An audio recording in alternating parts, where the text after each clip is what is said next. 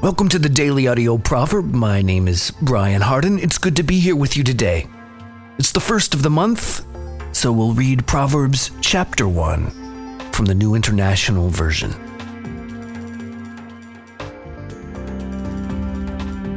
The Proverbs of Solomon, son of David, king of Israel, for attaining wisdom and discipline, for understanding words of insight, for acquiring a disciplined and prudent life, doing what is right and just and fair, for giving prudence to the simple, knowledge and discretion to the young. Let the wise listen and add to their learning, and let the discerning get guidance, for understanding proverbs and parables, the sayings and riddles of the wise.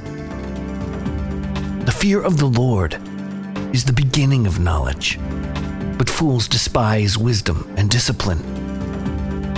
Listen, my son, to your father's instruction, and do not forsake your mother's teaching. There will be a garland to grace your head, and a chain to adorn your neck. My son, if sinners entice you, do not give in to them. If they say, "Come along with us, let's lie in wait for someone's blood. Let's waylay some harmless soul. Let's swallow them alive, like the grave, and whole, like those who go down to the pit. We'll get all sorts of valuable things and fill our houses with plunder. Throw in your lot with us, and we'll share a common purse. My son, do not go along with them. Do not set foot on their paths, for their feet rush into sin. They are swift to shed blood. How useless to spread a net in full view of all the birds. These men lie in wait for their own blood. They waylay only themselves. Such is the end of all who go after ill-gotten gain. It takes away the lives of those who get it. Wisdom calls aloud in the street. She raises her voice in the public squares. At the head of the noisy streets, she cries out. In the gateways of the city, she makes her speech. How long will you simple ones love your simple ways? How long will mockers delight in mockery, and fools hate knowledge? If you had responded to my rebuke, I would have poured out my heart to you, and made my thoughts known to you.